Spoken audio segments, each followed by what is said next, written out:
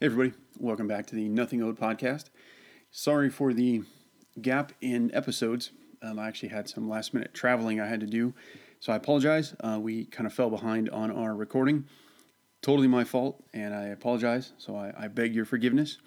But in any case, we are back with an awesome episode this week. I know you guys are going to dig this one. It's a repeat guest, but he was definitely someone that we really appreciated talking to, and we really have an awesome time talking to him. And he's one of those guys that we feel like we could probably talk for 5 hours, but we will invite him back again and continue the conversation. So today was an awesome episode.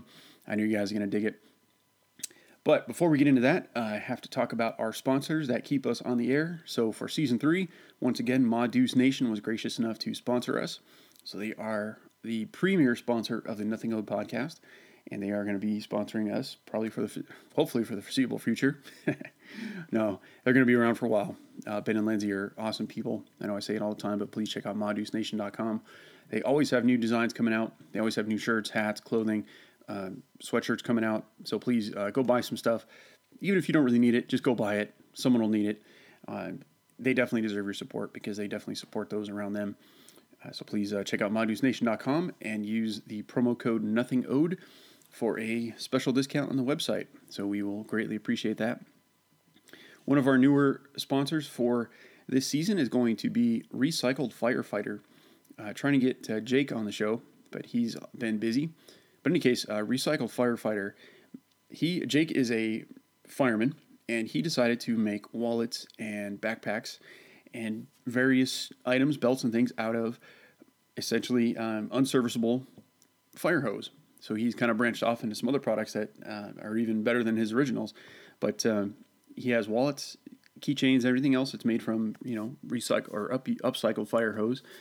So please check out Recycled Firefighter. We have a special link on our website to go straight there, and we get credit for that. So we would definitely appreciate if you need a wallet, please check out Recycled Firefighter.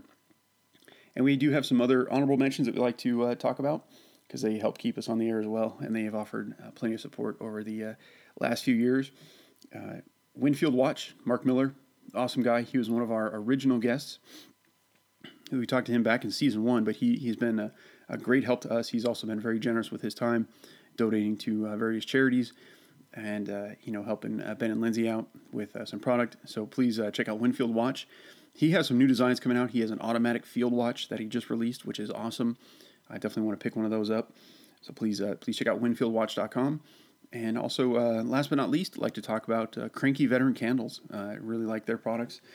Cranky Veteran, obviously they make candles, but if you haven't heard by now, they make their candles with non-toxic materials. Probably wouldn't advise eating it, but if you don't know, most candles have different heavy metals and different chemicals in the wax and in the actual wick. So when you burn these things in your house, you're releasing those chemicals into the air, which you breathe.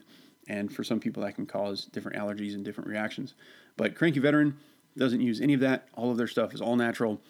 So you are safe to burn their candles in your house. You're not going to get allergies. You're not going to be breathing in toxic smoke. And if that wasn't good enough, they have awesome flavor, or I should say scents, They're always coming out with new stuff. So not only are you getting a candle that smells great, it's non-toxic, and you're supporting another small veteran-owned company that is really kicking butt. So please check out Cranky Veteran Candle. So with all that out of the way, let's get into the show. Like I said, David Wood is our guest. I know you guys are going to dig this one. He's a repeat guest, but a really awesome guy. We love talking to him. So without any further ado, I'm going to turn it over to myself. Hey, everybody. Welcome back to the Nothing Owed podcast. We are back with one of our favorite guests, Mr. David Wood. He needs no introduction. If you're not familiar with him, please go back and listen to our previous episode. But Dave is an awesome dude, former Marine, founder of VOG Group, just all around badass. So we're really excited to have him back. He's made a lot of changes in his life, so that's why we wanted to get him back on, doing a lot of great things with his company. So we're definitely excited for all that. So we'll keep it short, but before we talk to David, I'll say hi to Ben and check in with him real quick, and then we'll say hi to David. So Ben, what's new? What's going on? Oh man, it's been a week, but I've been on pins and needles waiting to get David back on. I'm so glad he agreed to come back and chat with us. We've become semi friend since he was on and last time. And he, I follow his changes from his lifestyle, his location, and and the things he's doing with his company. So I'm excited to hear about that. He's got, for our listening group or our listeners, David is the epitome of everything we're trying to do, trying to help people out, inspire people. And I honestly can't name another guest nor somebody that I know that is more inspiring than him from a religious standpoint, from a personal fitness standpoint, from a business standpoint. He inspires me. So I'm very excited to chat it up with him again. So. Yeah, absolutely. He's definitely takes it to the max in every category: fitness, business, everything. So we're super excited to have him back. So with that awesome introduction, David, I'm going to turn it over to you. Tell us what's new. You made a lot of changes, so we want to hear about them all. So it's all yours. Geez, guys, I don't even know what to say, man. That was really freaking kind. We're not semi-friends. We're brothers. We were brothers right after that last podcast. But love you, dude. Every time I talk to you, man, I feel like we could just be on the phone for hours, just chatting about the world and the things that interest us. Like-minded guys. So, hey, I'm happy you're here. Yeah, we literally were just on for an hour chatting. You were like, "Oh yeah, we're doing a podcast." So, and guys, and I'm stateside for good. So we will definitely all get together and throw some lead downrange. Absolutely. So yeah, I came back to the States in Q4. I came back and saw my dad in Knoxville, Tennessee, and we had moved all of our inventory. During, I don't remember the last time we talked, had the crazy shipping crisis started yet? It was barely it was in effect, but it wasn't like, I think it was at the start of it, Gotcha. So we moved all of our inventory, several 40-foot containers, several million in inventory over from Hong Kong, direct shot right across the Pacific to California, to LA, and then moved it all to Industry Threadworks. Ryan Williams, awesome dude, Navy SEAL, a brother of mine, to his place, Industry Threadworks there in San Diego. A 40-foot container is usually $4,700 per container, and it's usually 5 business days at sea. Our containers were $20,000. Oh crap! Per container, and it was at sea for 65 days. Yeah. And we got in early. Like I kind of saw this craziness coming, just from the scuttlebutt from my guys that I still have in the over the East, and then just seeing what I was seeing being in between the old time zones, right? So I used to be 12 hours ahead, now I was 6 hours ahead of the East Coast. So we moved all our stuff over, and literally we had another boatload of stuff that we were going to sell to China, that we still are selling over to China, that was in another warehouse in Hong Kong. And when we quoted that stuff to move over to the States, it was, 65 days past when our other stuff had landed, and they were quoting $30,000 to $40,000 per container and saying it could be at sea for 3 months. Right.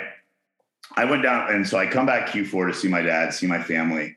And I wasn't manufacturing anything. I had put the brakes on. I was just like, okay, I want to see what we're doing with this gear. COVID's been a nightmare. Shipping FedEx and UPS on a jacket, for B2C from Hong Kong that used to be relatively cheap was now costing, $30 for a Helios to get shipped over, $50 for an Astraeus jacket to get shipped over, $100 for a sandbag to ship, and $150 for a ruck to ship. Oh my gosh. So I'm looking as a businessman at my margins and what I've paid to make it in Asia at high-end factories, and now what it's costing me to ship it over, how long it's taking to ship over, even airship with FedEx, UPS, DHL, EMS, you name it. UPS, which shit's just getting lost. I mean, stuff's getting sent out and 45 days later, people are mad. And so I come back over to see my dad. I go down to Miami to meet some guys, and I'm realizing DeSantis is letting cargo ships come in and literally port in Fort Lauderdale and in Miami. And I mean, dude, they're lined up as far as you can see. And he's just saying, there's no crisis. It's just the administration isn't letting these vessels dock. Right. Like, there are truckers lined up waiting. They're saying there's no truckers. It's COVID. It's this and that. It's nonsense. It's absolutely a fabricated. How are they doing that? How are they not? Like just closing where the ships come and where they port? Yeah. If there's usually space for 50 of them to come, they're saying, okay, line up. We can only take one at a time. Okay. Now, instead of this many cranes pulling the containers off, there's only 2 cranes. Now, instead of just totally manufactured, imagine social distancing as we all container ships. Now imagine social distancing with container ships, with trucks, with freaking forklifts, and with cranes. I mean, just to kind of give you listeners an idea. Well, I read an article that said when DeSantis said, hey, bring your ships to Florida ports, California imposed a law, or put some sort of rule or law in effect that said goods being shipped on trucks that originate in Florida can't come into California. Was that true? I don't know. I mean, I wouldn't be surprised. Yeah. Anyway, crazy. But I hadn't lived in the States for 17 years. That long? Yeah, that long. I never moved over to Asia to do manufacturing. I went over there to do mission work. Like, I fell into sourcing manufacturing. I never started manufacturing and sourcing with textiles. I was doing, infrastructure materials, steels, threaded rod, yada, yada, yada, this kind of stuff, different components to build science labs, solar stuff, tech, prison tablets. I mean, you name anything but clothing. And it wasn't until I worked for Cryptek Outdoor Group and became their director of Asia that I started understanding camouflage, how to make camouflage, tactical gear, hunting gear, cut and sew, fabric creation, and yada, yada, yada. I fell in love with it, and I made Vogue. And we literally launched that out of Hong Kong, had Virtus Outdoor Group, owned by me and several other veterans. But it was a Hong Kong incorporated company. And it was great for taxes. I mean, there's no tax on capital gains. Like, there's a flat tax. It's just, it is what it is, right? But I had never had a U.S. company in my life, ever. Still had to pay U.S. taxes because I have a U.S. passport. You can't escape that from the land of the free and the home of the brave. But I came over, and there were several MOD, DOD manufacturers that never made anything civilian, ever. They do 4 million garments a year. And when I say like 4 million garments, they consider a 7-layer jacket system one garment. So realistically, they're probably doing, like, in my garment count specifications, they're probably doing, 250 million garments a year. Right. Wow. Yeah. And they're doing stuff from sleeping systems to Arctic warfare systems to, making everything for SOCOM. Wow. Yeah. Top tier, the highest end stuff. And one of my Navy SEAL brothers said, I want you to go check on some of the stuff that I'm making. I'm making these mesh suits that are aluminized that can, keep you invisible under any, you have no heat signal, no heat signature. And so I go out and I meet these guys to kind of do some QC for him. And the factory is an hour drive from where I'm at, from my dad's house where I was staying. And I go in this factory. I've never been in an American factory, by the way. I go in there, marine pictures everywhere. My son was in Iraq, this and that. A freaking, young inked up Marine running one section of it that was in Afghanistan when I was in Afghanistan. Right. Just, black, white, brown, freaking cats, just multicultural, everybody happy, I'd never seen anything like this. Like, young people, old people, like, just like a family. And Biden had given all of their contracts, and still has, to the prisons for slave labor, you might as well just say. Are you serious? And I'm dead serious. Which I hate to say it, but was such a blessing for me, because I was immediately able to bring my company over to immediately start manufacturing with them. So they had capacity. They had immediate capacity. They had full capacity. Yeah, they were doing, when I went in, they were running lines for SOCOM. So they were doing incredible Arctic warfare systems. And I'm looking at these things, and they're walking me through the factory, and the innovation was insane.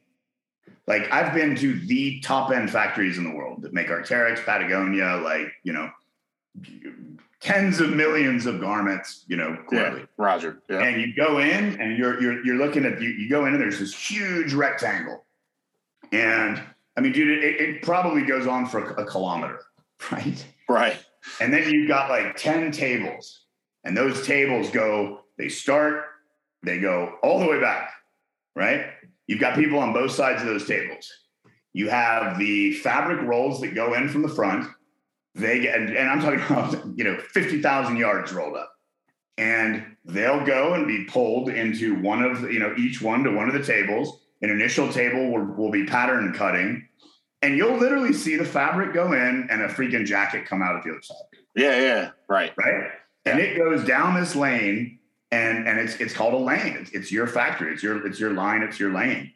And I'm talking about literally, like, you've got this place for stitch makers, this place for cutters, this place to put in zippers, this place to put in buttons. Now, maybe 500 meters, I got to get away from the metric system and get back to being American. It's like 500 yards maybe down the thing. I'm not kidding, guys. Like, when I say 500 yards, I'm talking about Marine Corps boot camp in the prone, you're 500, yard target, dude. Well, Ben was in the Army. He doesn't know what 500 yards looks like. Yeah, we only shoot 300 yards. Well, you guys, it doesn't matter, because the Marines have already taken the problem out, and you guys right.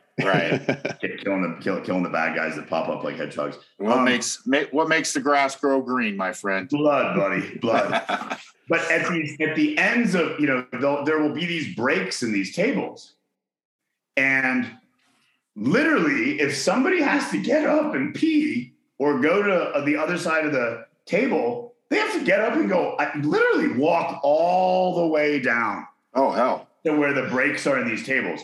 Now, where the breaks are in these tables, the garment gets pushed into a big kind of laundry basket looking doohickey that has wheels on it. That gets pushed across across maybe 20 feet of space to the next table.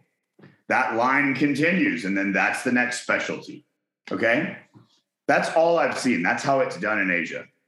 Single floor. Here it is. This is it. Boom, boom, boom, boom. Maybe, the biggest ones, maybe 20 lanes. And it's just, it's insane. It'll blow your mind. You've got, 10,000 people working in there, right? Now, in the States, I go in, and they've taken like a butcher and a laundromat, and taken all of the specialists are in just a square table, and there's 4 of them per table. Master stitchers, seamers, whatever. And everything's automated. They're pressing a button, and all of the garments, starting with the fabric, are spinning around our heads. So ergonomically, there's floor space everywhere. You have to get up and we walked the whole floor and followed. There's sleeping bags being made here, hanging from these racks, 5,000 of them. There's jackets hanging from these. They press a button, it's on a chain. Brrr. Yeah, I've never seen anything like it in my life. Literally, like 2,500 people there could do what 15,000 people in an Asian factory could do, because of the amount of space they were saving, and it going on a electronically, right, or on an engine on a chain. Technology boost over the traditional. Absolute innovation. Yes. American innovation. That's good to hear. Yeah, and these are like country folk, right? This is in the hills. Like, this factory is probably the main thing in this area that I use. right? And I asked the guys, where did you see this? Like, what did you, and they were like, we just thought about what could save space and get stuff around the fastest and not have to use people to lug this here and here. And also it's multi-stories. So the chains go up the stair, like go up to the second level and this and that. And they can, dude, it's insane. I mean, it's wild. I've never seen anything like that. It's not insane to them because they're just like, do they go A to Z for you? Do they go all the way to fulfillment, or is it everything? Oh, to fulfillment, no. So they pack it. So this is my cut and sew factory. So you have to get fabrics there. You have to get zippers, all your components there. They do the labor of the cut and sew. They cut the patterns. They get the fabric. They put it on rolls. They cut the patterns, and then they build out every piece of it. They package it. They box it, and that gets in a truck and goes to my new fulfillment center. Will be in Tennessee as well. Okay. We've literally just sold everything. Are you you're gonna self-employ the fulfillment end of it? Well, we're sourcing that as well. Like we have a 3PL that's here in Tennessee, so it'll get trucked from this factory to from this supplier to the 3PL that we'll use, and that will be built into our Shopify. Gotcha. And being on Shopify, and that goes out. The customer, decides what they pick the ship, how fast they want to get the clothes, right? And so anyway, so back to these guys at the factory. So they say, we just thought this would work better. And I'm like, well, who built this out? Where did you get? And they're like, right back here in our shop. They just take me in their machine shop, and there's 2 mechanics, blah, blah, blah, blah, blah. I'm like, dude, welcome back to America. Yeah. Like, welcome back. Like where I can go to Home Depot or Lowe's and get everything I need to repair my house. I can buy, a freaking washing machine and a pressure washer. Yeah. Literally all in the same place. And have veterans reserved for veteran parking right out front. Literally. I love it. I always brag to my wife and kids about it. And I say, this is America. Now originally, so I see this place and I tell my investors, I tell my CFO, I'm like, hey bro, I want to do this. Like, I want made in the USA. These people don't have work. They're doing these small SOCOM runs, but I'm like, they have capacity for us. They want to do it. They want to be our partner. It's an hour from my house. It's Tennessee made. Like, we're doing this. I was born in Chattanooga. Like, this is full circle. And if we're going to do this, it's a veteran coming home. And we're closing down Hong Kong. I want to incorporate a company here. I want to have an official veteran-owned designation, cage number, DUNS, the whole nine. And so we totally shut down Hong Kong, closed the banks, canked it, pulled the plug, and started VOG Global LLC, Virtus Outdoor Group, VOG, Virtues of God, Virtus Outdoor Group, VOG Global LLC, and incorporated that in August. And yeah, bro, it's been a trip. I mean. And I want to go into more for anyone listening that is thinking about manufacturing in America and if it's too expensive or what are the pros, what are the cons? Because I'm doing it. And I really want to encourage people to manufacture in America. Well, and you're somebody that has a unique insight into the ins and outs. I mean, from A to Z, the nuts and bolts of why it's a good idea to bring it home. And like I said, there probably is some con. I mean, I imagine everything has a pro and a con, but for you to pull your whole company from Asia, from a manufacturing standpoint, and plug it in Tennessee, USA is amazing. That's actually uplifting to me because it's, I deal in the clothing industry all day and, you don't get anything from China and the rhetoric is that if you go get a T-shirt that's USA made, it's twice as much, and there's no good quality, and et cetera, et cetera. So that's great to hear. I'll introduce you to some T-shirt manufacturers, hat manufacturers, all that stuff stateside. One in Wilmington, North Carolina, and one in Tennessee. Unreal quality, and every thread made in the USA. Can you talk about that for a little bit? Because my understanding is that part of the reason that American manufacturing is not as competitive as it used to be is because it's an economy of scale, whereas the factories in Asia are running 24 hours a day, nonstop. Whereas American manufacturing, because they don't have the volume, the costs are higher. Is that true? And is that something that we can correct, where as more people like you bring manufacturing back, there's just going to be that volume that's going to decrease the cost of American manufacturing. Am I onto something, or am I just totally off base on that? Well, the capacity is here, and I'll tell you a crazy story about fabrics next. It's just greed. Okay. I mean, in Vietnam, what was costing me, I'll give one jacket, for example, that's one of our more expensive jackets that's been sold out for a long time. What cost me FOB freight on board $65 is now costing me $200 to make. Wow. Now, $70 of that is labor. Okay. All right. The other parts are the components. This fabric is freaking bulletproof. I mean, windproof, waterproof, dustproof zippers, retractable hood, packable, matte, dustproof, sandproof, windproof, waterproof, coiled zippers, number 7s in every single tactical advantage place you can possibly have. I mean, it is we'll sell that jacket, MOD, DOD, private contractor arena for $1,000 a jacket. Here's the difference. When I say it's 200, that's it. Okay. It's 200 in Tennessee without any duty, without any customs, without any taxes, packed up, ready to rock. And as long as I'm selling it to Americans in America, it can get to them within one business day. Right. Right. Okay.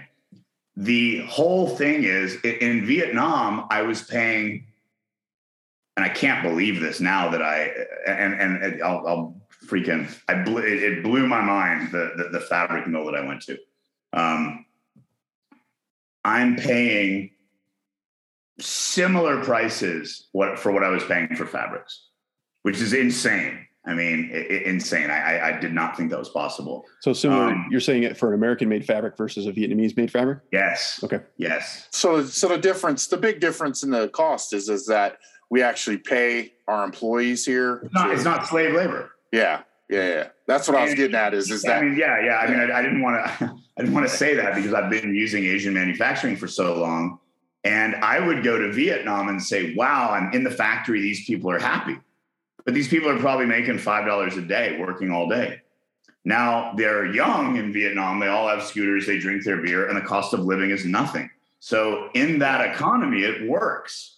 Now in China, they're straight up slave labor. I mean, there's people that are locked in factories, and Bangladesh is the worst. It's known for this. That's where Nike, that's where, your big companies make stuff now, is Bangladesh. It is straight up slave labor.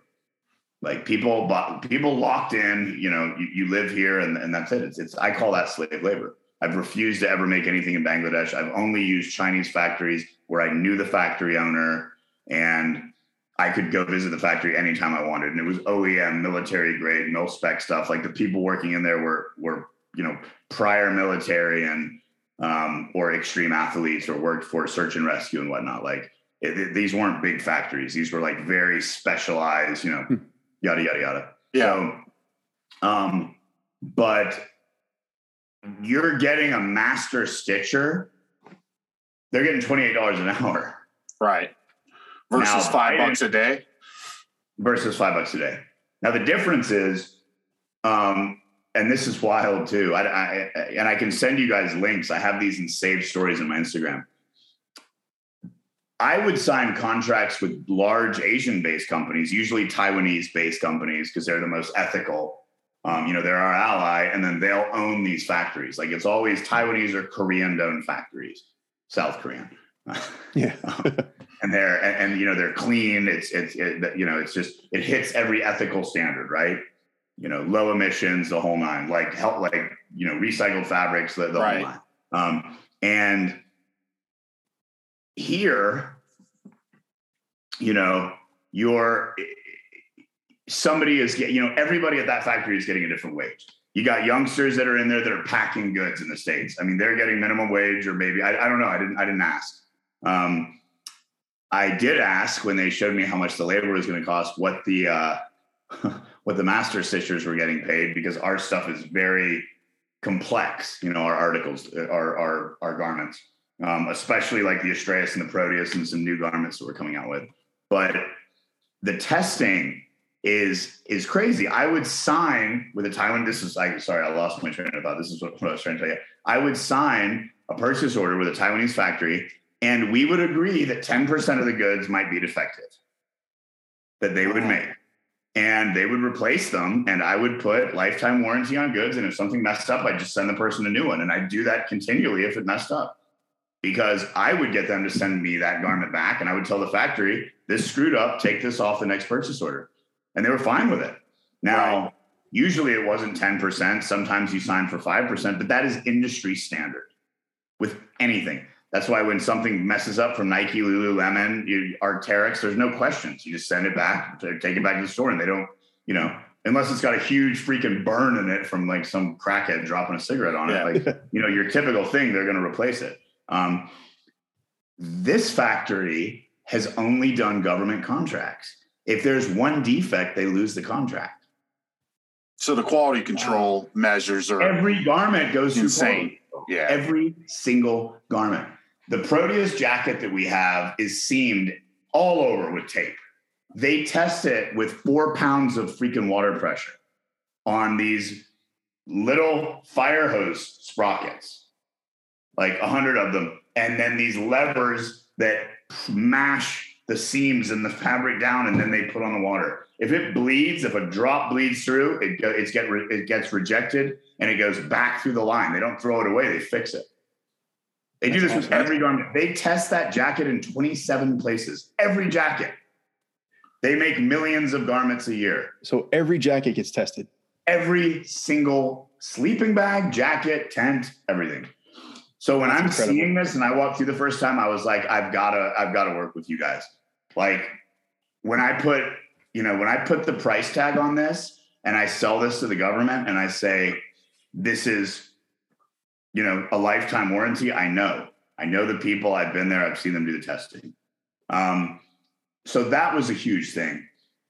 And when you're making so like now our whole kind of MO went from just making civilian stuff and doing some boutique stuff for government to we're looking at being 75% MOD, DOD, selling to primes and Department of Energy, state, yada, yada, yada.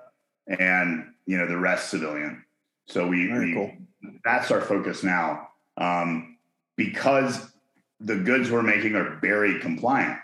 So Berry compliant means that every single component and piece of that good, every stitch of it, the thread, the yarn, whether it's a knit, whether it's a woven, was made in the USA.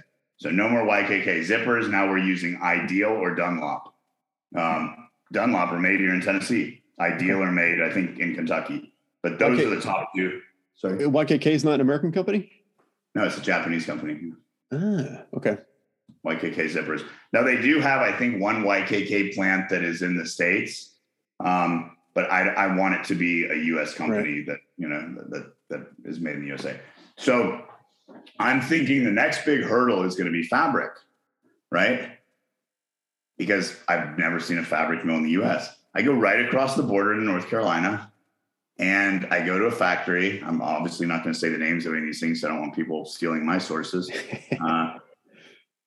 But they're doing, 100 million yards a year of fabrics, and they are treating them at the molecular level. They're spinning the yarn. They do knits. They do wovens. They do stuff for Lululemon, Nike, Arc'teryx, Patagonia, all of the brands, the biggest brands.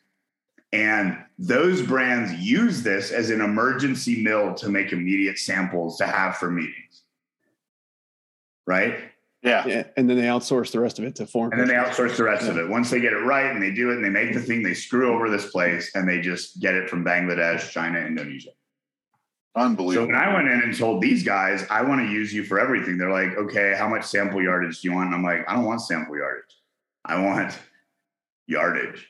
I want, we're talking about hundreds of thousands of yards per jacket. And they're like, you're going to use us for just us? And I was like, yes. Yes. That's what we're doing. Dude, the prices they gave me when they knew that,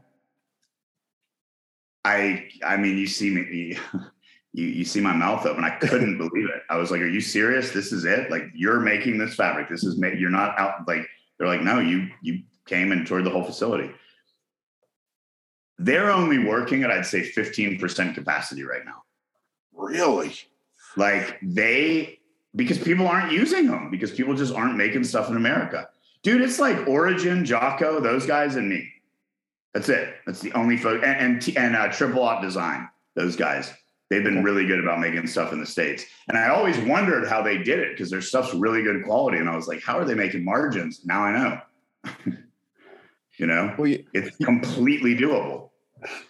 I love hearing all this.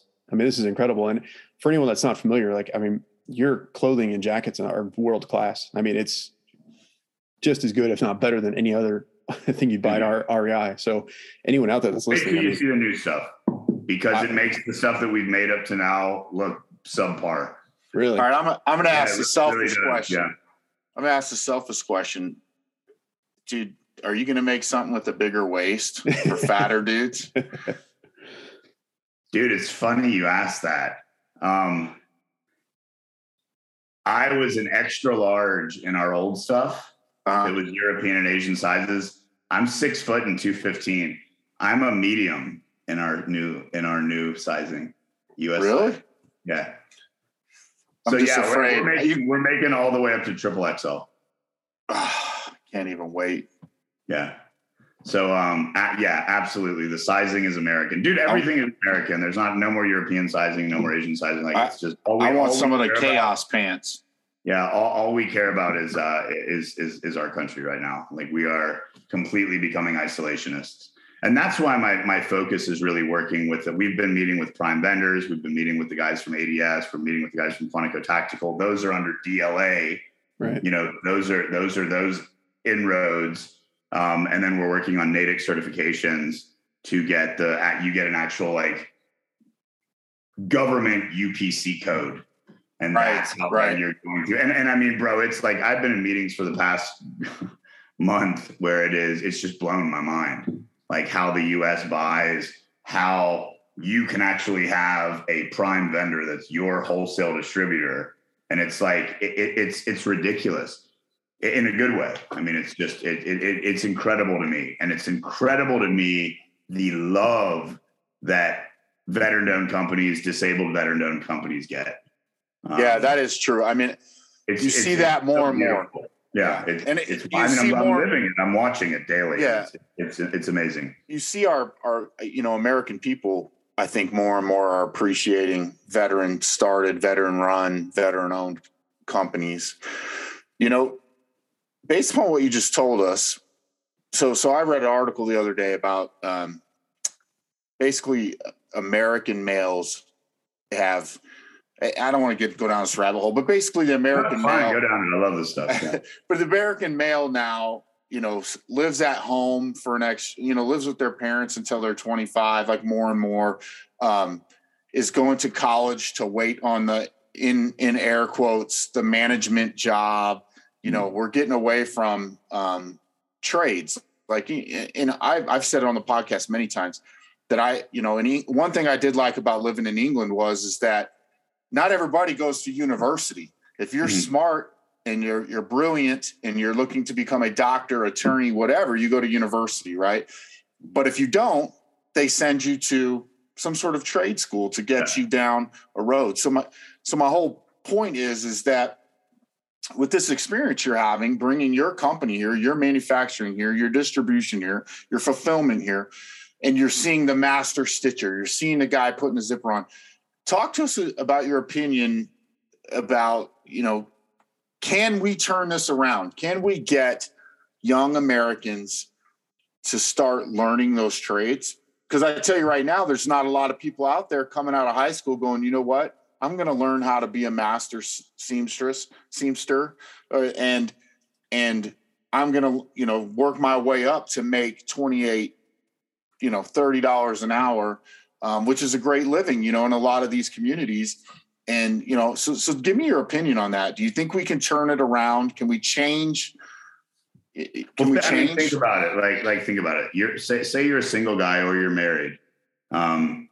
Obviously, let's just say a single man or woman that doesn't want to go be a puppet for big pharma and go be a pharmaceutical rep, which basically is just being a freaking puppet for big pharma. And that's kind of, when I went to college, that was what was encouraged. It was, hey, if you're good looking and athletic or personable, get a psych major, be a psychology major, and then go work for Merck or big pharma. Get your golden handcuffs. They'll start you out at 85,000 a year. Then, they don't tell you that it is golden handcuffs, and that's where you stay until you've conned enough doctors into being your freaking, minions and your pill pusher. Your pill pusher, literally. And then maybe you can get hired for medical sales, and then you can you can cap out at 125 or 200, and then you can go into Airbnbs with your drug dealing doctor friends or whatever. That's what I've seen literally with my friends that have gone that route. None of them are married. They're none of them have kids. Like, they're missing out on what life is actually about. And if that's their thing, that's cool. Whatever. But think about a kid that goes and says, I'm going to go into trade school, right? Doesn't go in debt, gets a 1 year, a 2 year degree, and gets placed. Right. Literally has an option, goes and tours different factories, and they say, we'll pay we'll pay that school debt, and you'll come in starting at this. Yeah. And when I say school debt, most of these things you can work it off while you're at school. You can basically do a trade school where it's like, okay, you're going to be a master stitcher, but it's like, it's a weird example, but massage therapy. You can literally, there are a lot of massage therapy schools where you go and you're doing massages for cancer patients or HIV patients or whatever, and basically that pays for your deal, right? So yeah, think about that. Now think about going in as a master stitcher, being able to getting there at, within a year or 2 years, you're making $1,200 a week now. 52, that's $62,400 a year. Yeah. You know what I mean? And you can move up from that. So, you think about making that at 21. But I think too, what's interesting about that. There's definitely a future there. But it gives people purpose too. I think there's something to be said for doing something physical, and at the end of the day, you have a product that you made. And I think for a lot of people that's worth. The salary obviously is important, but I think for a lot of people having that worth in their worth isn't the right word, but you know what I'm saying, where you go into the factory, at the end of the day, you can say, I produced 100 jackets, whatever the number is. It's like, I made that, I did that. And not only did I make them, I made them extremely well so that they all passed all of these tests. So 100% of those jackets I made are perfect and ready to be sold. And I think for a lot of people, that's life-changing. That gives people purpose. It gives people meaning. And I don't know how you put a price tag on that. And I, like what Ben said earlier, I think that's an issue too. I'm reading more and more that as we get more automated, it seems like depression and all these other social issues are becoming more prevalent amongst younger people that have no reason to be depressed, but they're depressed because they're on their phone. They don't have a job that really does anything. They don't produce anything. They're just existing, and what you're talking about gives people purpose. You're making a jacket that's going to potentially save somebody's life if they're caught out in the rain or the snow. I love it. I love every bit of this. This is awesome. And think about this.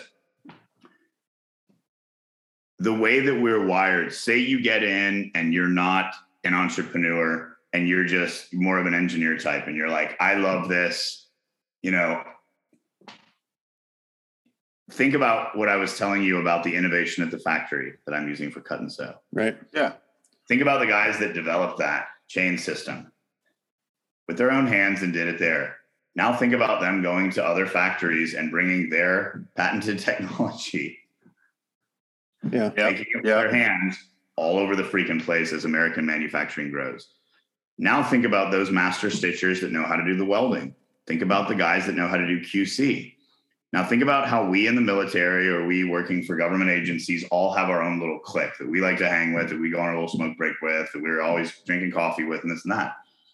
Now think about having your own little team that can do basically each part of what the factory is.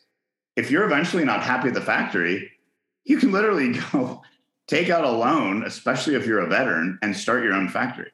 Like, it. Yeah. You've done it. You know exactly what you're doing. I did that. I literally learned every part of building, manufacturing, and sourcing, working for that company. I wasn't happy with the way I was treated. I didn't get what I was promised, and I started my own company.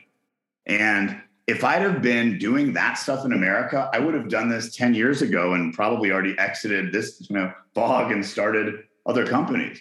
I mean, my end game is obviously exiting the company at some point to, or taking it public. I mean, I love seeing Black Rifle go public and being able to share that company with anyone who wants to invest. Such a crazy story. I love it, but it's such a doable story. I mean, it's 100%. It's a doable story. And I want to in the future, if we can get VOG public, but when. I mean, my path and purpose would be consulting and helping other. And it doesn't even not even just vets, just helping other Americans. I would love to be able to say one day that I brought overseas money to American manufacturing. I mean, how beautiful would that be? Having a wealthy Chinese company have to pay Americans to manufacture something. Yeah, that would be incredible, right? But to go back to kind of the growth. I don't think college degrees are worth anything. I have them and I've never used them. If the GI Bill hadn't paid for them, I wouldn't have gotten them. I think in the military, we already know how to do something and complete it.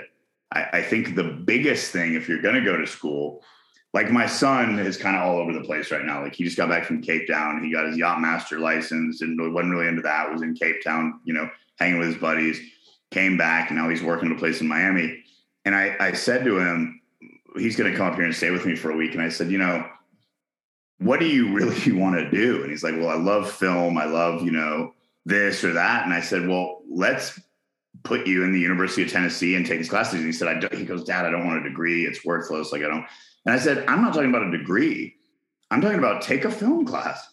Like, tell them you're going to major in whatever. It doesn't matter. Like you're the one paying for the class. Take a couple classes on something. And if you don't like it, that's a pretty telltale sale that you're not going to like that career.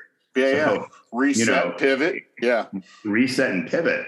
But in this day and age, you can take a marketing class and crush the, not just crush the exam, but, crush the models that you have to build. And you can show that to a company and they'll hire you. Like you don't have to have a bachelor's. All you have to have is proof of being able to do that. You know what I mean? So you think about that in American manufacturing, and like the sky's the limit. Like you think about graphic design, think about how many kids out there are so freaking creative with making little videos on TikTok and Instagram and this and that. Now you think about those kids having a reach of several million people. Now you think about another entrepreneur saying, I'm making t-shirts, I'm making hats, I'm making backpacks. Okay, will you be my key opinion leader and will you help me make my videos defining this? And 100%. And then you think about a photographer that really likes doing studio work. And it's, dude, you do animation, you do this, you do that. These dudes have the factory. Like, let's take out a loan, let's take out a loan and do this and build a little hub. I mean, next thing you know, you have a 5,000 square foot warehouse with one cubicle is the dark room where your photographer is working. You've got another little area set where you're doing your videography. And I mean, like, that is so doable. And our country is and always has been the innovators. I mean, look at Apple, designed in California, made in China. Everything that we like and that we do is from us. Yeah, 100%. We can do it here, and we can do it micro and rocket. I'm seeing it. I'm doing it right now. Like I'm not saying this could happen. I'm saying this is happening. Like this is the future.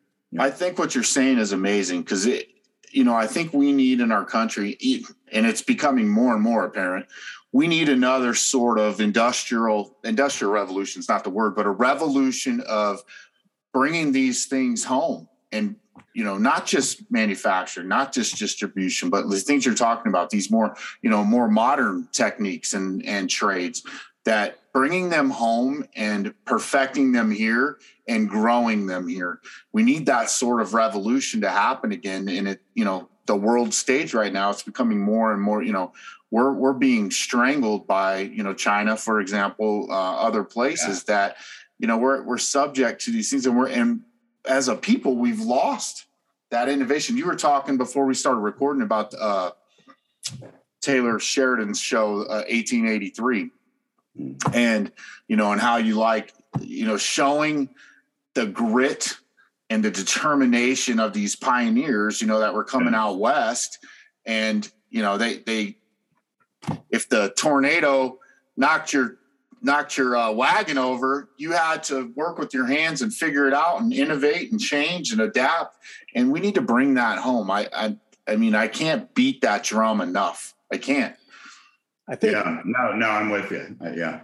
I think as long as there's a reward, that innovation is always going to be there, right? I think if the government gets out of the way and allows people to be successful, and you take the risk, right?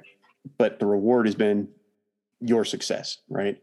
I think you're always going to have that. And I think we're kind of at that weird intersection where the government seems to be wanting to, I don't want to get political, but it kind of overlaps. But the moment you start capping that success, saying you can't succeed, you lose that innovation. So as long as we can maintain that and say you will be rewarded for the risk you take, I think we're always going to see it. And I think the future isn't so much a single industry. I think the future is just the idea that you can bounce from industry to industry and you can start things and it may not last your entire life. I think that's what a lot of people need to realize, is that whatever you start, you're probably not going to finish, because things are changing so fast. But being able to adapt to this environment that's changing daily almost, I think is the future.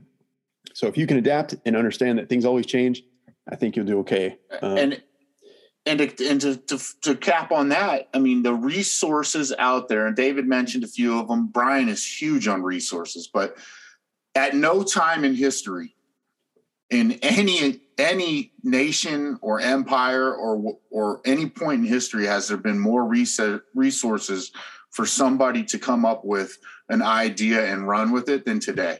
Yeah. It's at your fingertips. It's in your phone. You can start a business.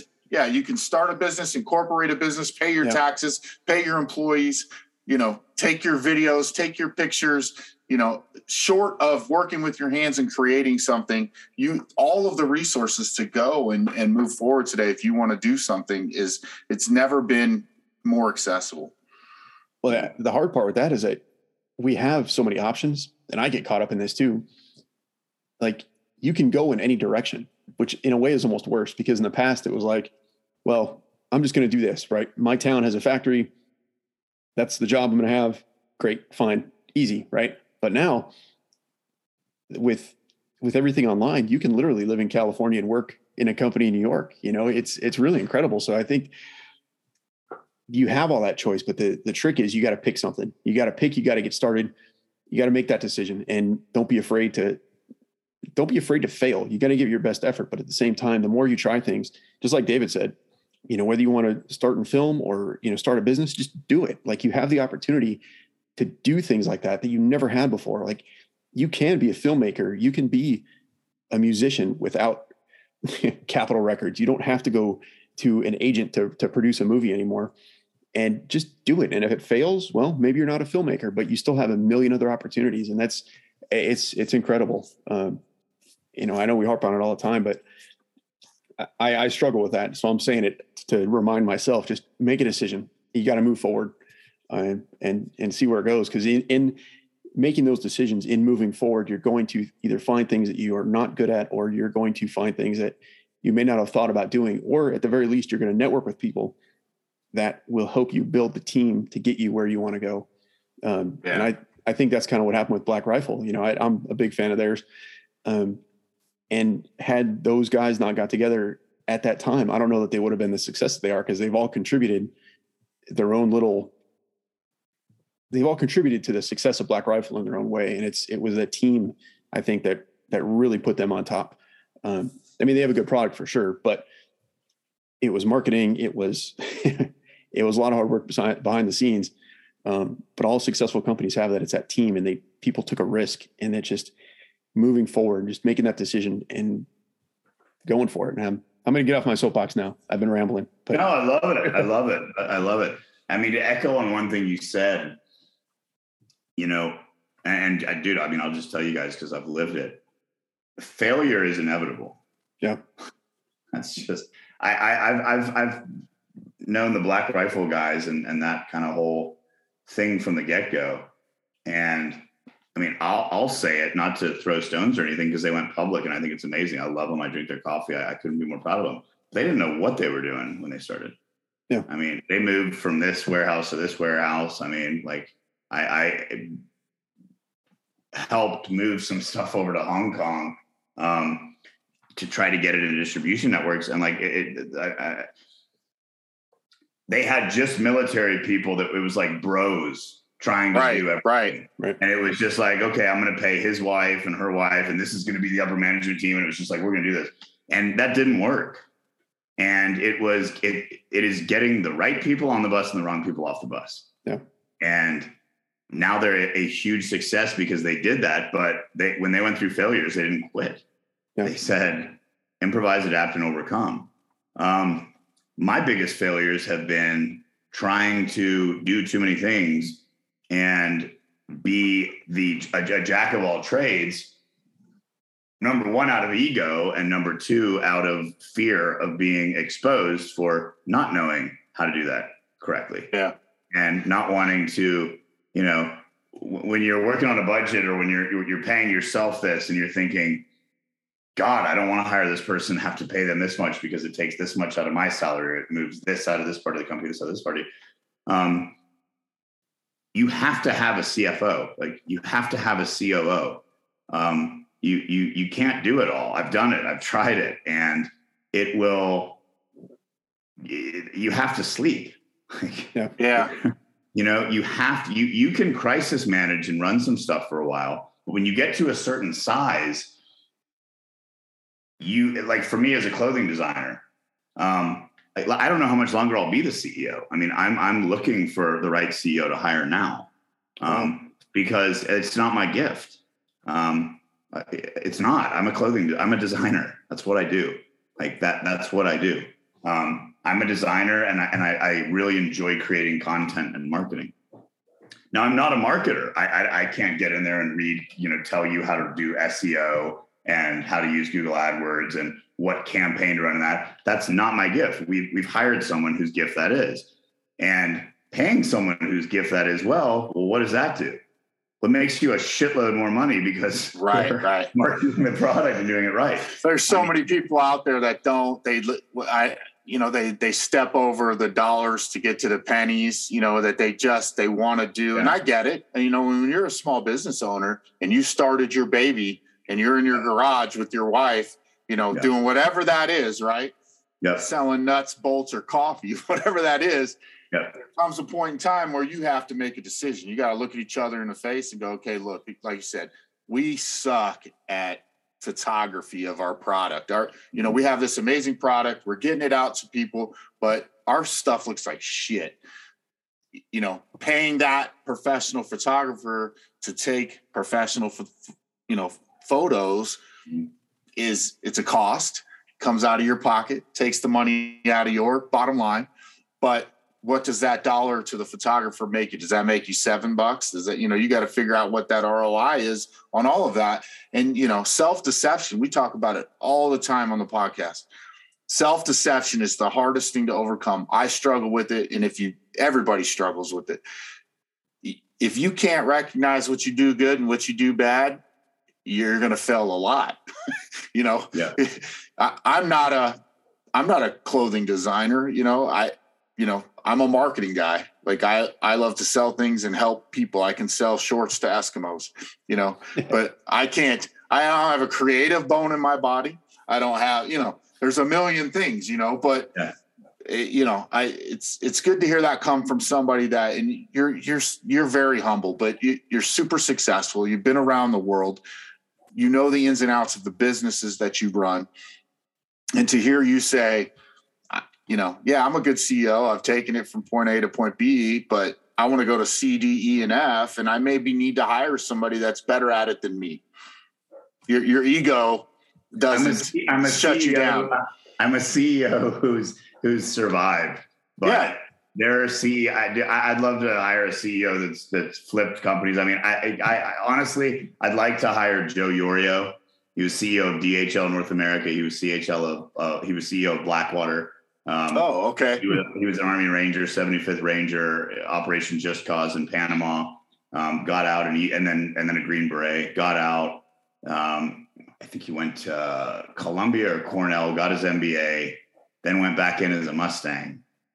Oh. And yeah, dude, and went back in. Ranger, Green Beret, and initially in Afghanistan was the highest rank on the battlefield, going out in freaking squad rushes, dude, with teams. He was a major, so field grade officer. Got out, was CEO of DHL. I met him when he was CEO of Vertex because I was working for Cryptech, and they were one of our camouflage licensees. There was the Highlander and the Typhon pattern that Vertex packs. Okay.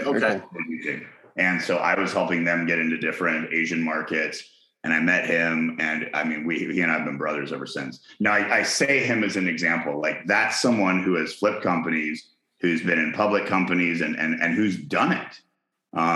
And who I would rather pay more than I pay myself, or give, equity in the company, or both, figure out the right option to make him or someone like him happy, and say, okay, is my goal to take this company public? Then let's do it.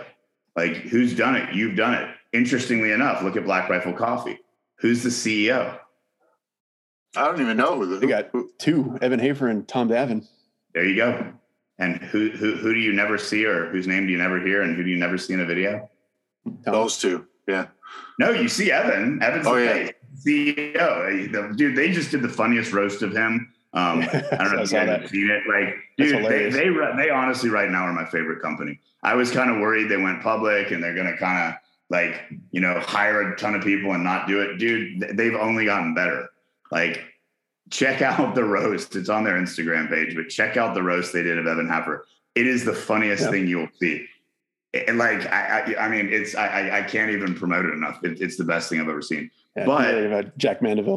Tom Davenport is a Ranger, was brass, and he's a Harvard MBA. He's been in Wall Street. He's in the back. He's in, you don't see him. Super fit, just an incredible dude. But he was their Wall Street guy that said, we're going to get you into 511. We're going to do this. We're going to do this. And he structured it. And with a ton of hard work and brilliant marketing and a great product and everything else, they went public. But, Evan was smart enough to know, even with all his experience, and it's cool how they did it. I mean, he stayed co-CEO. I don't care to do that. I mean, if there's going to be a CEO, I'm just going to hire somebody that's going to be it. Not anything against Evan. I mean, he's a rock star, but that's how you do it. You say, who's done it? Right. And maybe you don't want to go public. Maybe it's just, I love this. This is my baby. It's going to be a private company. I'm going to hand it down to my kids. That's awesome too. But like, if your goal is to do this and to get to this number, don't get in your own way. Yeah. Don't get in your own way, because I've been in my own way many times for a long time. And, the whole ego thing, I'll tell you what, if you think it's going to hurt your ego to hire somebody that's better than you at what you really don't need to be doing, it's going to hurt your ego a whole lot longer, wasting 3 or 4 years to figure that out and having to do the same doggone thing. Yeah. You end up doing it anyway. I've been there. Yeah. I'm 43. I've been there multiple times.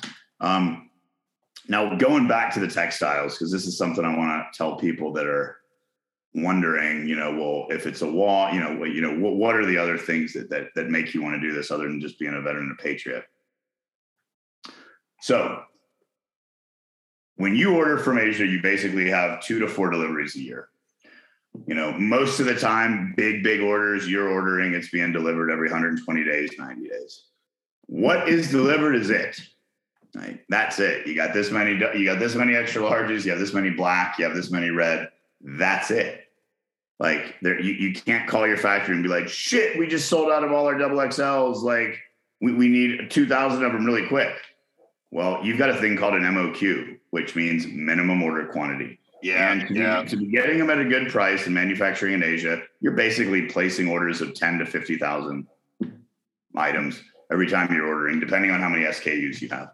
You know, on your jacket, that is, for example, say your Helios jacket, maybe you have 4 colors. Now you're ordering 2,500 of each color, right? Just for example. So let's just say, okay, that's 10,000 pieces. We'll just keep the math simple. You are not getting another jacket made until you've ordered 10,000 more jackets. Yeah. And that is not happening within 2 weeks. You can't be like, I need this. If you've used all your fabric, you have to now make more fabric. Yeah. That takes 90 days. That's made in another country. That's made in China, Indonesia, Cambodia. Then it's shipped to the cut and sew factory in another Asian country. That's another 60 days fastest. Then you got to look at another 30 days, to pack it, to get it, to have the quality control come in, to see if anything has to be remade, to have the QC. Then it's going to, then it's trucked to the port. Then you're paying a shipping company to inspect it and make sure it's not heroin that you're freaking shipping over, or that nobody has packed anything in your stuff, because that's happened to people before that I know. They didn't even know, or they said they didn't know. But then that's going to sea. Then that's taking this amount of time. Then that's going to the port. Then you're paying customs. You're having to get harmonized codes, which is a nightmare. Right. HS codes. It is a nightmare, especially when you make stuff like I do. That's all sorts of different materials. This zipper is this is quarter, this is that. You have a harmonized code. You're taxed differently on the components and the fabric. Cotton costs more than nylon. Polyester costs more than this. If it's a certain kind of jacket, it's a sport jacket is less than a extreme outdoor jacket. It's insane. Right? So that's something that's through customs, right? The harmonized code. That's our customs. Yeah. Okay. So there's all that. But most importantly of all that, what I wanted to get at is, if you sell out of something, that's it and it's done. Right. In the US, there's hardly minimum order quantities. Okay. So I can say to my guys, make 500 of this jacket. This is what we're going to sell to this government agency. They're going to say, what sizes do you want to make? The government agency is going to say, here's the sizes we want. Right. Within 2 weeks, I've got all of those zippers delivered for those sizes, and I've already got the fabric. That's done in a week. There's no harmonized code because it's already here in America. The fabrics were made in America. Everything's made here. There's not a crazy EIN and all this other stuff. Here's the UPC code. That's it. Boom. It's out the gate.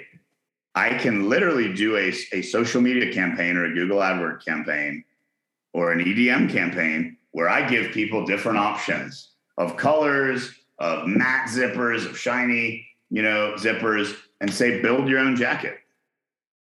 You pre-order this and tell me your size and pay me.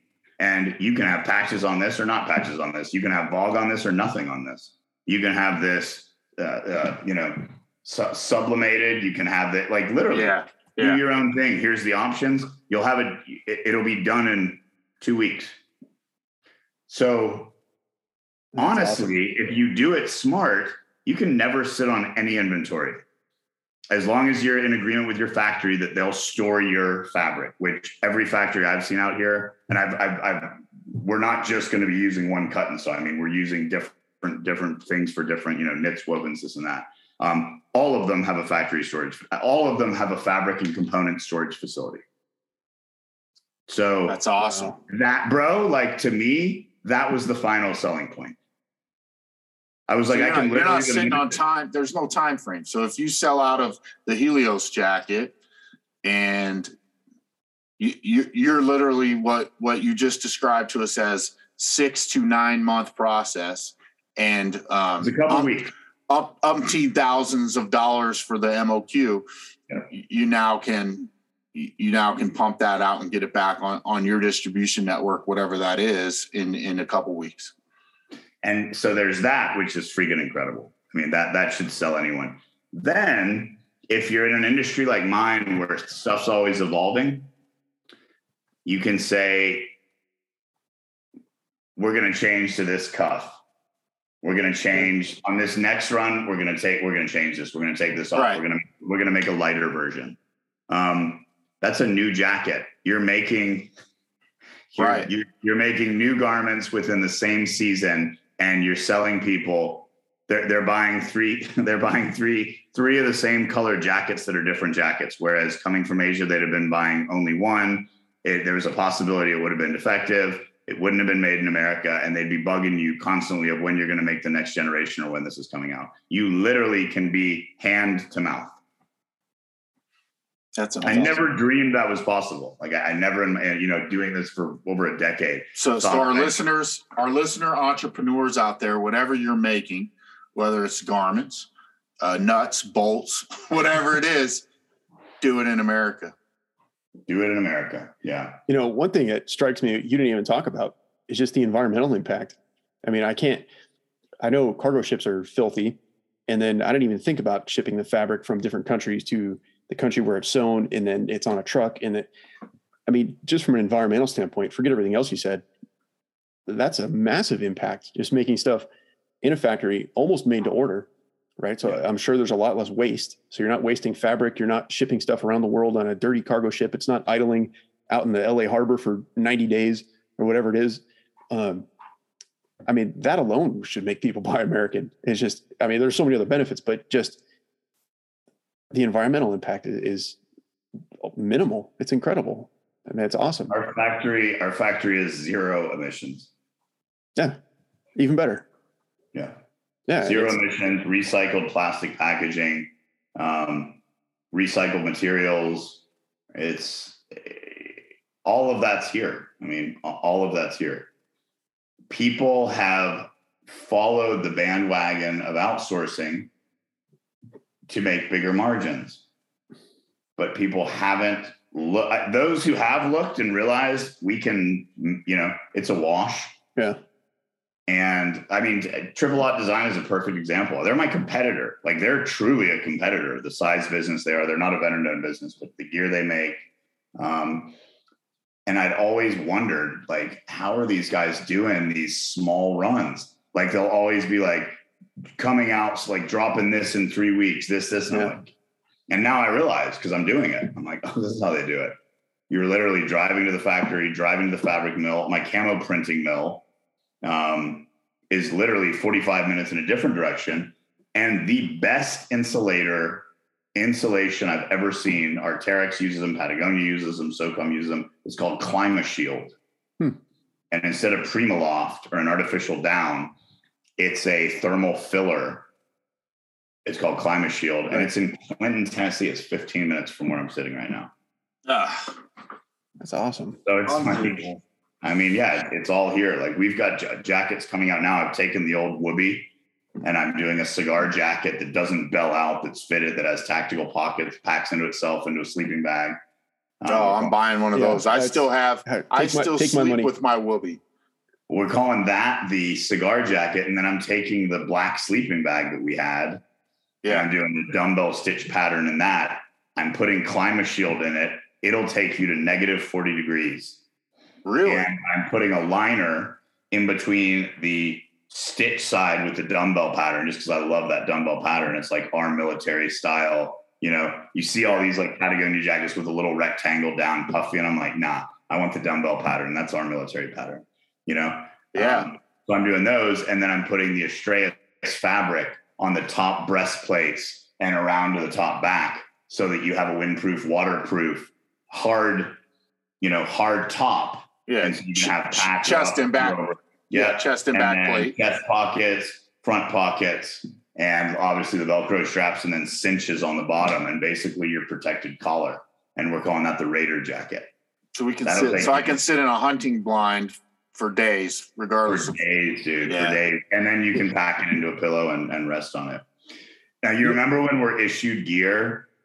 How there's it's the same in every piece of gear. It's a rectangle tag. Yeah. A little OD green tag. There. That's it. It's not branding or anything. And it says like APEC jacket, cold weather, That's cool. That's cool.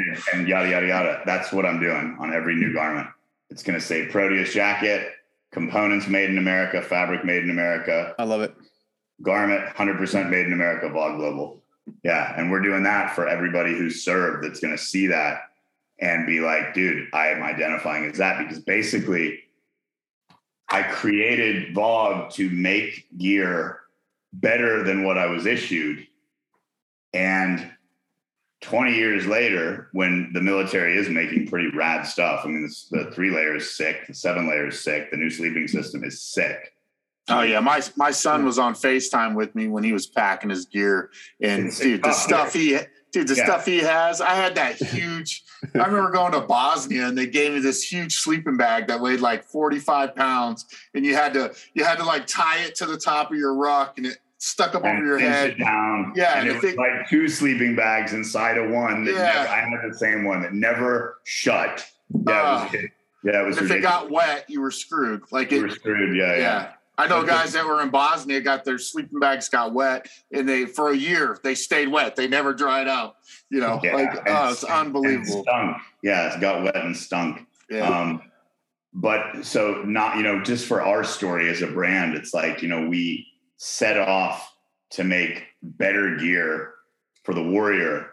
And now we're getting to bring it back to the top tier factory that's making the top tier gear for the warrior and bring a civilian and different government line into it. So to me, it's like, I'm a visual person. Like, I'm a design guy, and I love to tell, like, I'm a storyteller. I really like to, I'm charismatic and passionate about things I care about, because I love people. I love the human connection. And to me, it's always it's a story that makes me buy into a brand. Like, that's why I buy Black Rifle coffee. Yeah. Oh yeah. It's good.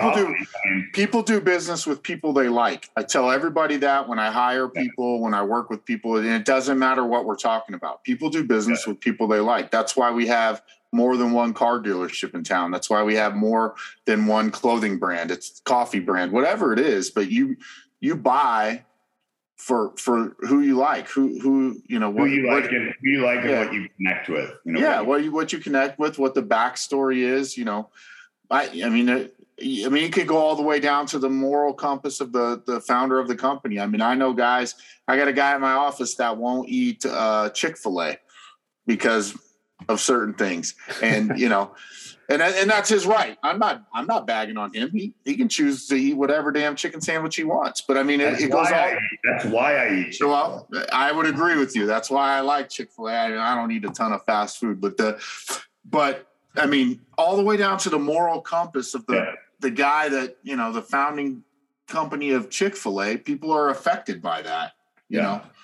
Well, let me ask you this. You said earlier that you were going to shift more to government contracts, but I mean, your gear was awesome even before all this. So, I mean, it seems like now you have an even more compelling story to sell to civilians. I mean, is there a reason? What am I trying to say? Like, everything you said is incredible. No, I guess I won't ask the right question, but it seems like now you'd have more of a reason to focus on the civilian market, because you have not, like I said, not that you didn't have a good story before, but everything you're talking about, the American manufacturing, it hits home, especially now. So, I mean, is there a reason why you decided to focus more on government versus civilian? Because I think, your story is incredible. I think it'd be a home run, It's going to be expensive gear. Okay. And I'm all about the government. I'm all about taking money from the government. Okay. Good answer. Honestly, when you're looking at everything that we make for the government, I'm going to offer to civilians. Okay. And we have a big EDM, email direct marketing. We've got a bit of a cult following. We're going to be putting out mini series behind the scenes, on what we do. I have a very good relationship with Optics Planet, Camp Saver, Venor. Okay. They've got 8 million people in their EDM. They do about 600 million turnover a year. Okay. They're brilliant as that they own Venor, which is like the original Optics Planet, which is kind of its own wholesale prime distributor, but it sells to veterans instead of having to be a prime. Optics Planet, obviously optics for your 2A, kind of conservatives. And then they own Camp Saver, which is more Patagonia, kind of a little bit more left. So they've cornered the market. They own their, their competitor And then they had, they own both ends of the aisle. So they're buying every stitch of inventory that I have right now that's made in Asia, all of it, everything. Wow. Okay. Like right now. So there will be nothing on the website. I will be revamping, and everything is going to be made in the USA. The size charts are going to be different. This was a big fear of mine because I thought, God, how am I going to keep this inventory that I still need to sell that I love, where the sizes are extra, extra small to only extra large, and every single large and extra large is sold out and has been sold out. Am I going to run these campaigns just for women? Because that's who's buying. That's who we made extra, extra small and small for. I mean, right. Really, really small. Like, are we going to do a teenage line and put this out for young adolescent men? I mean, all of these things I'm thinking about. How am I going to clear that inventory? They love it. We've sold so well on other platforms. They were like, we told them we're making new inventory. It's going to be a different price range for them and everything. And they were like, well, then can we buy everything that you have right now? Everything. Oh, wow. Good for you. And we were like, yeah, dude, we'll work out the right price. You guys. Hold on. Let me think about that. Can I call you back? I love it. Hey, I mean, I tell you what, this is funny, but I had nothing to do with that. That was all my CFO. I wasn't even on the call. I wasn't even on the email chain. And he's a numbers guy. I was going to say, going back to having the right person in place. I mean, right? Yeah. So, they're like literally, that was last week or 2 weeks ago. So when I say like, I'm not going to be selling on the website civilian, it will be in arenas where civilians can buy it. Okay. I won't be selling it. You won't be buying it from the Vogue website. I will run pre-orders like we were talking about. Okay. And I'll probably do some funky stuff that won't be on Optics Planet, like new camos. Like I was showing you guys earlier, the new camos that we've made that are properly, I don't want to say our old ones weren't tactical, but with all the eyes in the bird head, it was rad ass camo, but it was still fashiony. Right. Stuff we're doing now is like proper operator, just, you're invisible. Different colors, different dissipation, and different blotting. And my camo designer's here, my graphic design studio is here. So, dude, it's just everything is within, the farthest thing is the fabrics. That's a 2.5 hour drive in North Carolina, which still isn't anything. Yeah. And again, talking about it being a wash and what you save, like I was spending, when I had to travel and really go visit all my factories and do the initial, pick the fabrics, do this, it was a $25,000 to $50,000 month on plane tickets, hotels, paying for visas to enter that country. And you're flying to 4 different countries within that month, and you're staying in a hotel for each week. I mean, it's, that stuff really adds up. Being in the States where you are in a car driving, maximum 2.5 hours and driving you get your Chick-fil-A and head to North Carolina and driving back to your home. Like going home back to your family. Yeah. So it's I don't know if it's just because I've lived overseas for so long, but I had no idea that I didn't realize you could do this in the States. And I will say this, every freaking week I'm learning about a new mega factory like Greenville, Spartanburg, massive tech community. And massive fabric community. Columbia, South Carolina, same thing. It's just wild how much is in the States. And very soon we'll see just stuff exploding in a good way, not in a Putin shooting nukes way, like in a commerce way. And sadly enough, I mean, under Trump, we were energy, we were independent. We were selling. We have more oil than anyone on the planet, and we were selling it. And now we're buying 600,000 barrels of oil a day from Russia. So, we can easily be isolationists, and it doesn't make you a white supremacist to say, "I want to make my country great." It makes you a patriot, and it makes you, someone who cares about your freaking The only race I really care about is American. The country, yeah, right. The country I care about is the one that I served, and that's who we serve first. And we protect our borders, we protect our people, and with any other resources we can, we help the greater world. And that doesn't make you anything but someone loyal to the country you're already paying taxes to. Yeah. So, yeah, the world has kind of taken a weird turn since we last talked, hasn't it? It is what it is. I honestly, dude, I have one of my investors and a dear friend of mine just found out that he has stage 4 brain cancer. I mean, he's dead. I mean, he's gone. Like he could be gone any day now. Yeah. I don't think he'll make it another month. Sorry to hear that. It's crazy. I mean, he's such a badass. He's in his early 50s. He's a triathlete. I mean, the dude's my size with shaved head. I mean, and he just doesn't smoke, doesn't drink, just pure athlete. Great dad, and an investor. Like he's an investment guy. He runs other people's investments. He's not afraid at all. He's a follower of Christ. But it's wild going from, what are we working on? Like, what's the next project? God, this is so important. No, sorry, honey, I can't come see the kids right now. I can't come to that tournament. I've just got to focus on this. I've got to focus on this.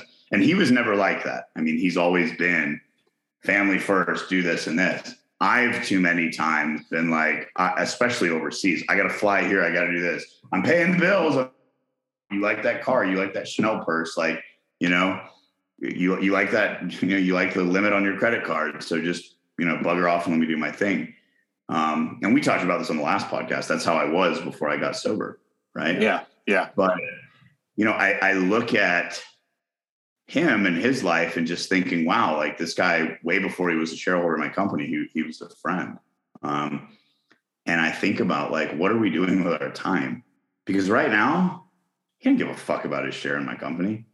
He's thinking, I've got this limited time left. What do I do with it? I messaged him and was like, bro, I love you. I'm praying for you. Like, I don't know what else to say. Like, you can cry on my shoulder. I'm here. Like, tell me anything I can do for you and I'll do it. And he's just like, dude, I'm good. Like, I'm enjoying my kids and, I'm just going to, and all that really matters in the end of it is Christ has died and Christ is risen and Christ will come again. That's it. If we don't believe that, man, it's a scary existence. Like, if we believe this is it and this is all, then go to the metaverse.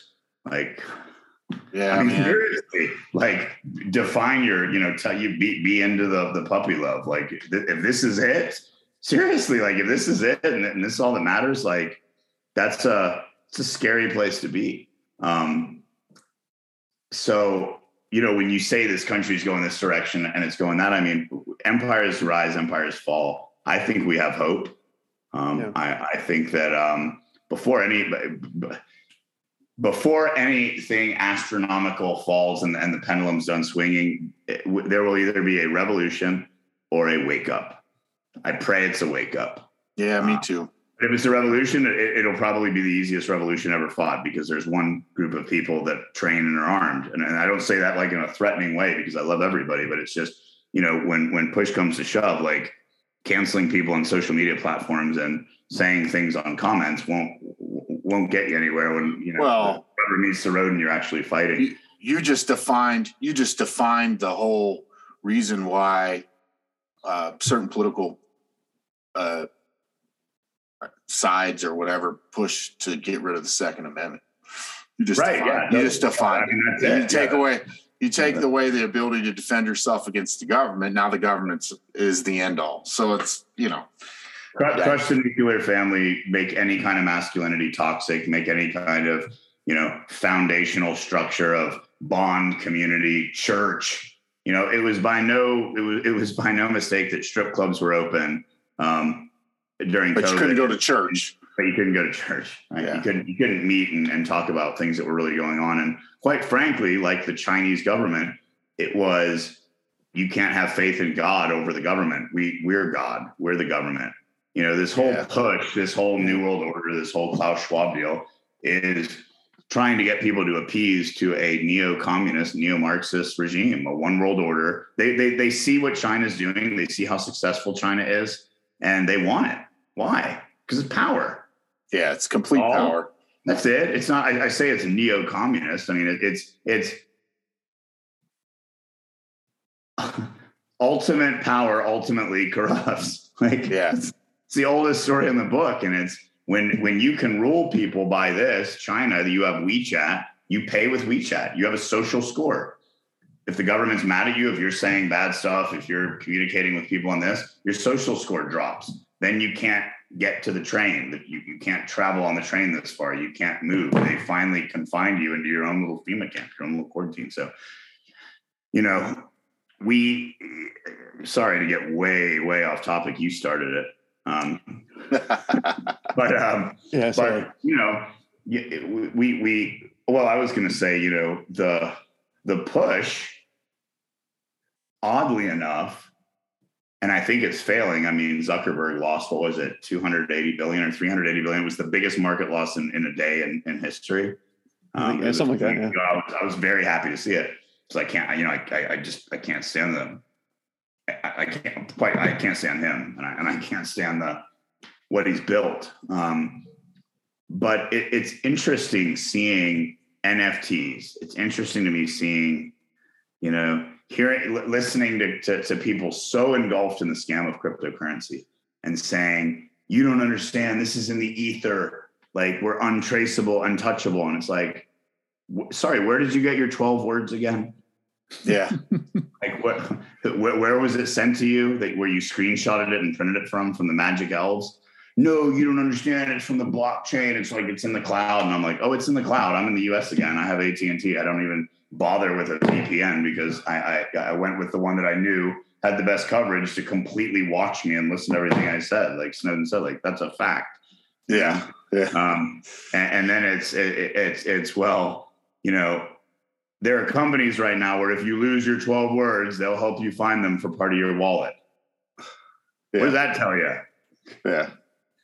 Someone's connected with the gnomes in the store. I mean, it's, but it's the same logic as these NFTs and this private new individual, not regulated being in the ether and literally trying to get people into a metaverse where they can spend imaginary money to live imaginary lives and be imaginary avatars of their own thing. And it's literally inviting you to be put into the matrix. Now, this is way off topic. No, let's go for it. We're going to go up there a little bit.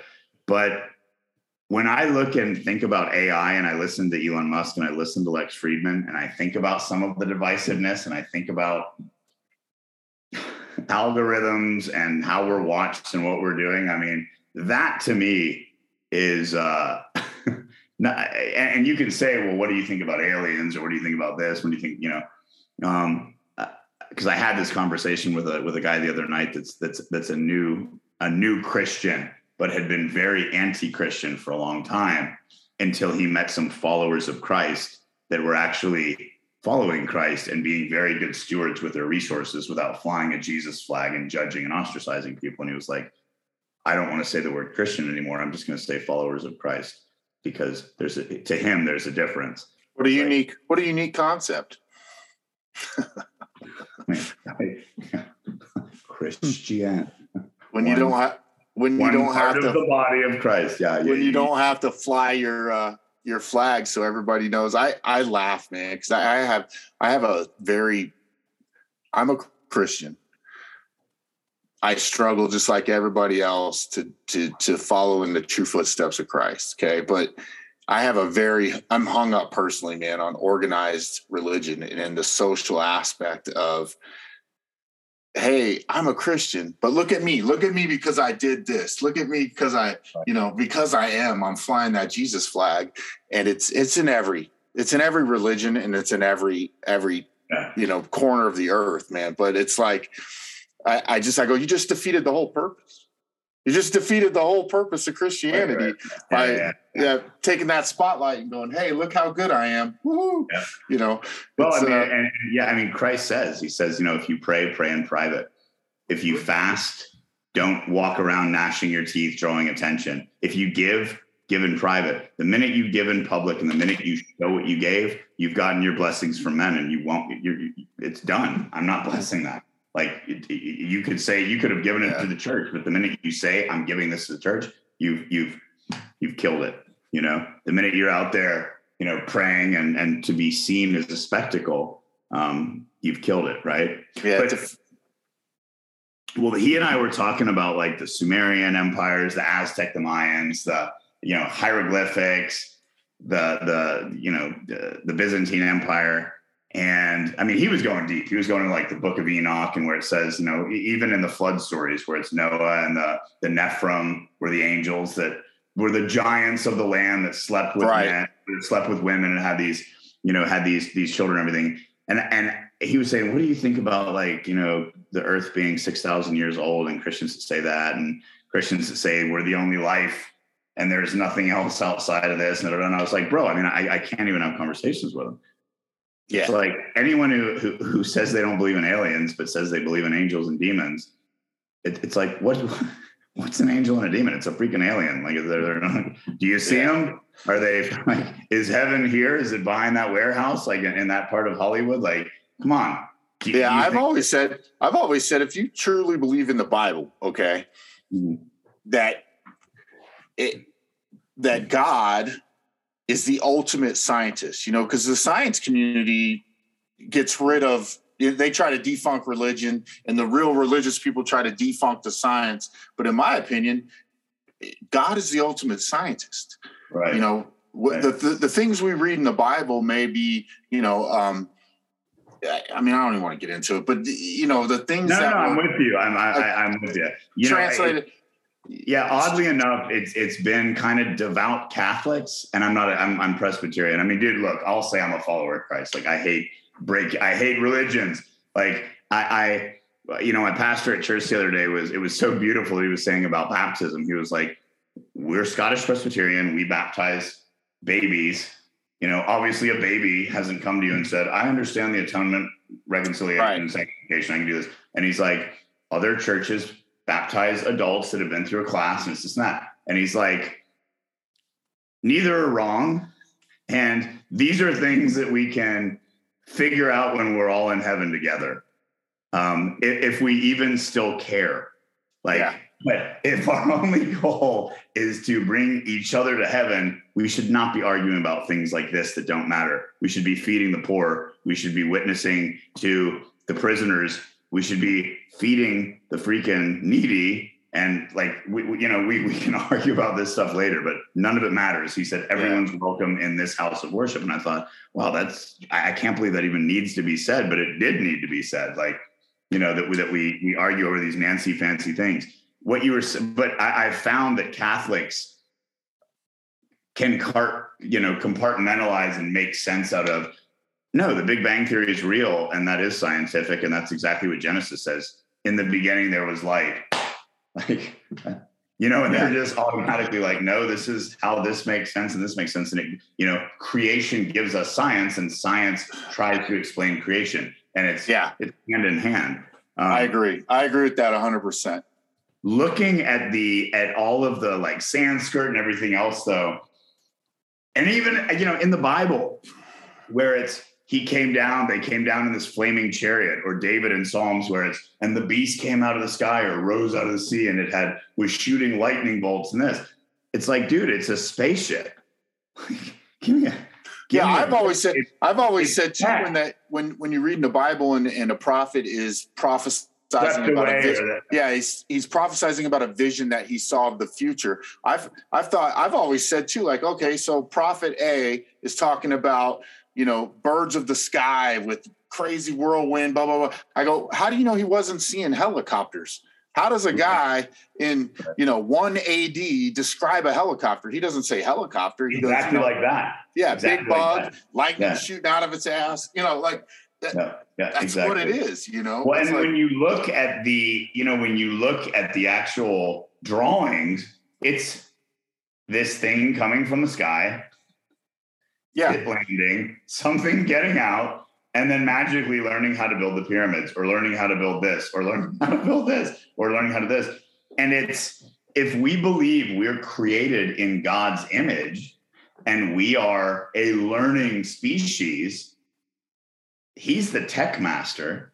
Like, these angels don't have wings. They're not coming down. They're coming down in proper suits. And that's what always tweaks me out about AI, because it's like, that's when I think, okay, this is the weirdest, slipperiest slope, because we've tapped in with our cognitive minds how to create something that is smarter than us and eventually won't need us. And it's, that's where I'm like, man, we can't explain omnipresent, omnipotent. Our minds can't we can't fathom, God is eternal. Well, what's he been doing all that time? Well, there isn't time. Like, it's what's he, and we're just like, well, but, that's weird. Heaven's for eternity. So, whoa, and we're creating something that doesn't have a bandwidth. Right. You know what I mean? Yeah. It's like, whoa. Well, it's almost as if AI is going to replace, on a long enough time scale, you think about it, human beings may just be another species that go extinct, right? Because if the way technology is advancing, right? And you said it earlier, talking about AI. There are AIs now that are writing programs that are replicating themselves. Like, there are robots that are building other robots autonomously. Yeah. And that's happening now. Well, that's right? The Matrix. What do we become? Food. Yeah. Maybe body heat, like our energy for them with our core body temperature, with our heat. So it's, well, what's interesting too, is when you talk about, the Bible and, aliens and stuff, I almost feel like we're seeing that again. You've seen these videos of these craft that are flying around San Diego, and it's like they're moving in such a way that can't be explained, right? And there've been enough of them that it's like, well, okay, we have no way to explain how some craft can go from sea level to 80,000 feet instantly. Yeah. And, somebody explained it on a show I was listening to, and they basically said, well, maybe we're thinking about it the wrong way. Maybe these craft are actually warping time, and that we're perceiving it to be instantaneous, but someone somewhere figured out how to change time or how to manipulate time. And maybe that's how they can travel from God knows where, right? They're not actually traveling the distance. They're actually just manipulating the universe. And on an infinite time scale, somebody's going to figure it out, right? So you think about like realms, like, and it's in the Bible. We are living like, we don't struggle against flesh and blood, but against, principalities in the darkness and in the heavenly places, on earth and in the heavenly places. So, what was it? Interstellar, that movie with Matthew McConaughey, was pretty interesting when it went down that wormhole and you're seeing him in the room in a different realm in the phase. You think about mediums that are connected with the demonic, that really can tell fortunes and that really can, speak to the dead, or that really can see demons. It's not that like they're paranoid schizophrenic. It's like they're tapped into that other realm that is here and that is all around us at all times. So, it fascinates me. I look at all of these UFOs that, Israel, Japan, and the United States are basically like, yeah, they're real. Yeah. It's like, we're going to release all this, but you can just find it on YouTube anyway. So right. Enough people are seeing this, and it's the same thing. I think that governments, I think there's two reasons that they don't want to release everything they have. Number one, it shows they're not the all-powerful government. There's something that they don't have control of that can, destroy them at any point in time. They're not saying, hey, meet this alien and it's going to interview. We're trading rare earth minerals and, puppy love videos. It's like, puppy love. Yeah, puppy love. That's going to be my new rap name, Puppy Love. Yeah, PL, Papa PL. But and also, if there's something bigger and more powerful than our governments, that's going to unite humanity. Yeah. And the minute human beings are like, I'm not Chinese anymore, I'm not American anymore, I'm a human with you.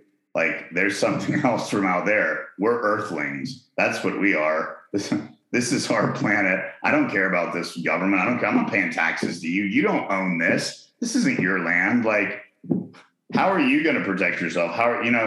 Can we trade with it? Like, you know what I mean? Yeah. All of a sudden you're an earthling and not a Canadian, So I think in my humble opinion, I would think those are two reasons that it's like, we can't let the cat out of the bag. A lot of people, I always hear, well, it's going to destroy religion and it's going to collapse religion. I mean, if anything, to me, it confirms religion. It confirms the creator. It confirms that we're not. Well, it's an AI.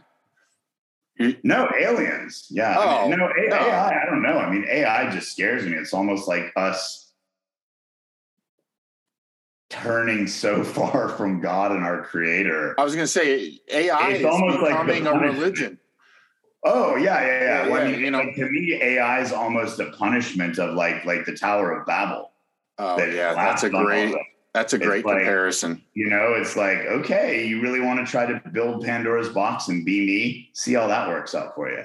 Because, like you said, when something can outwork you and it doesn't need you and it doesn't have a lifespan, and it begins to create itself, like, you're an ape. We become monkeys. That's true. Become chicken. So the alien thing is always, you get a lot of people on both sides of that aisle, from what I'll call the religious aisle and the scientific aisle. But I always said we are completely naive if of all the stars and all the billions and eons and extensions of universe, if you sit on this planet and you say, with the knowledge of evolution, and whether you're the scientific nut that hates religion or a religious nut that hates science, you are the most naive idiot on the planet to say that we are the only life form. We're it. This is it. Yeah. Of all the stars, we all landed here. Yeah. I mean, you have to be completely naive to say, I don't know if they're green guys with big heads, or if they look like us, or it's just other life form in a different evolution of their planet or whatever. Right. I don't know. Nobody knows. But to say we're the best, that's it. Nobody else is out there. That to me, I just don't buy that. No, I'm with you. That is, as my late mother would say, cruising for bruising. Yeah, you sound stupid. Well, I think since we've solved all the world's problems and now we're getting into religion and aliens, which is an unanswerable question, I think that's probably a good place to end, because we've kept you way past our scheduled time. And I want to be respectful of your time. Dude, I want to have you on every 6 months, man. I just absolutely enjoy talking to you, man. I'm game, guys. I love y'all. Let's do it. I'm game as hell. We'll know if the aliens are possibly here in the next 6 months. Well, I actually think we have an alien running our country right now. He's just from the wrong planet. Yeah, I mean, if he's an alien, we have nothing to fear. So except fear itself, and an endless supply of Depends diapers for them to invade. We literally know if they ever invade, we just put up freaking explosive ice cream. Yeah, I was gonna say, just get some chocolate ice cream for good. Did you hear him? I know we're trying to close this out, but did you hear the state of the? Yeah, are you serious, dude? He gives a statement about the free world, and then he says we stand with the Iranian people. Come on, man. Solidarity. You gotta be better than that. Yeah, You're come the on, president of the United States. Ukrainian. And what was up with Nancy Pelosi's little wrist rub dance? I don't know. She was losing her blood circulation or something in her mummified body. I mean, come on, man. We have to be better. Here's something funny. Here's something that just kind of, this is something funny to end on. Like, there were recently a trade tracker on Hillary Clinton and Nancy Pelosi, showing every trade that they were making, shorts, longs, everything. people started following it and making so much money. This is recently, like you can look this up. This is like within, they closed these, they shut down the trade trackers of Hillary and Nancy Pelosi because people were making, peasants like us, just normal people, right, right, regular peasants, the serfs, were making so much money that they said it was insider trading. That it was insider trading when it was us trading. Following the two people who control everything. Yeah, unbelievable. Our elected leaders. So it's maybe we should embrace the aliens. We'll see what happens. But as long as they buy Vogue and as long as they buy American, let's end on that. That's perfect. Buy Vogue. Much love, guys.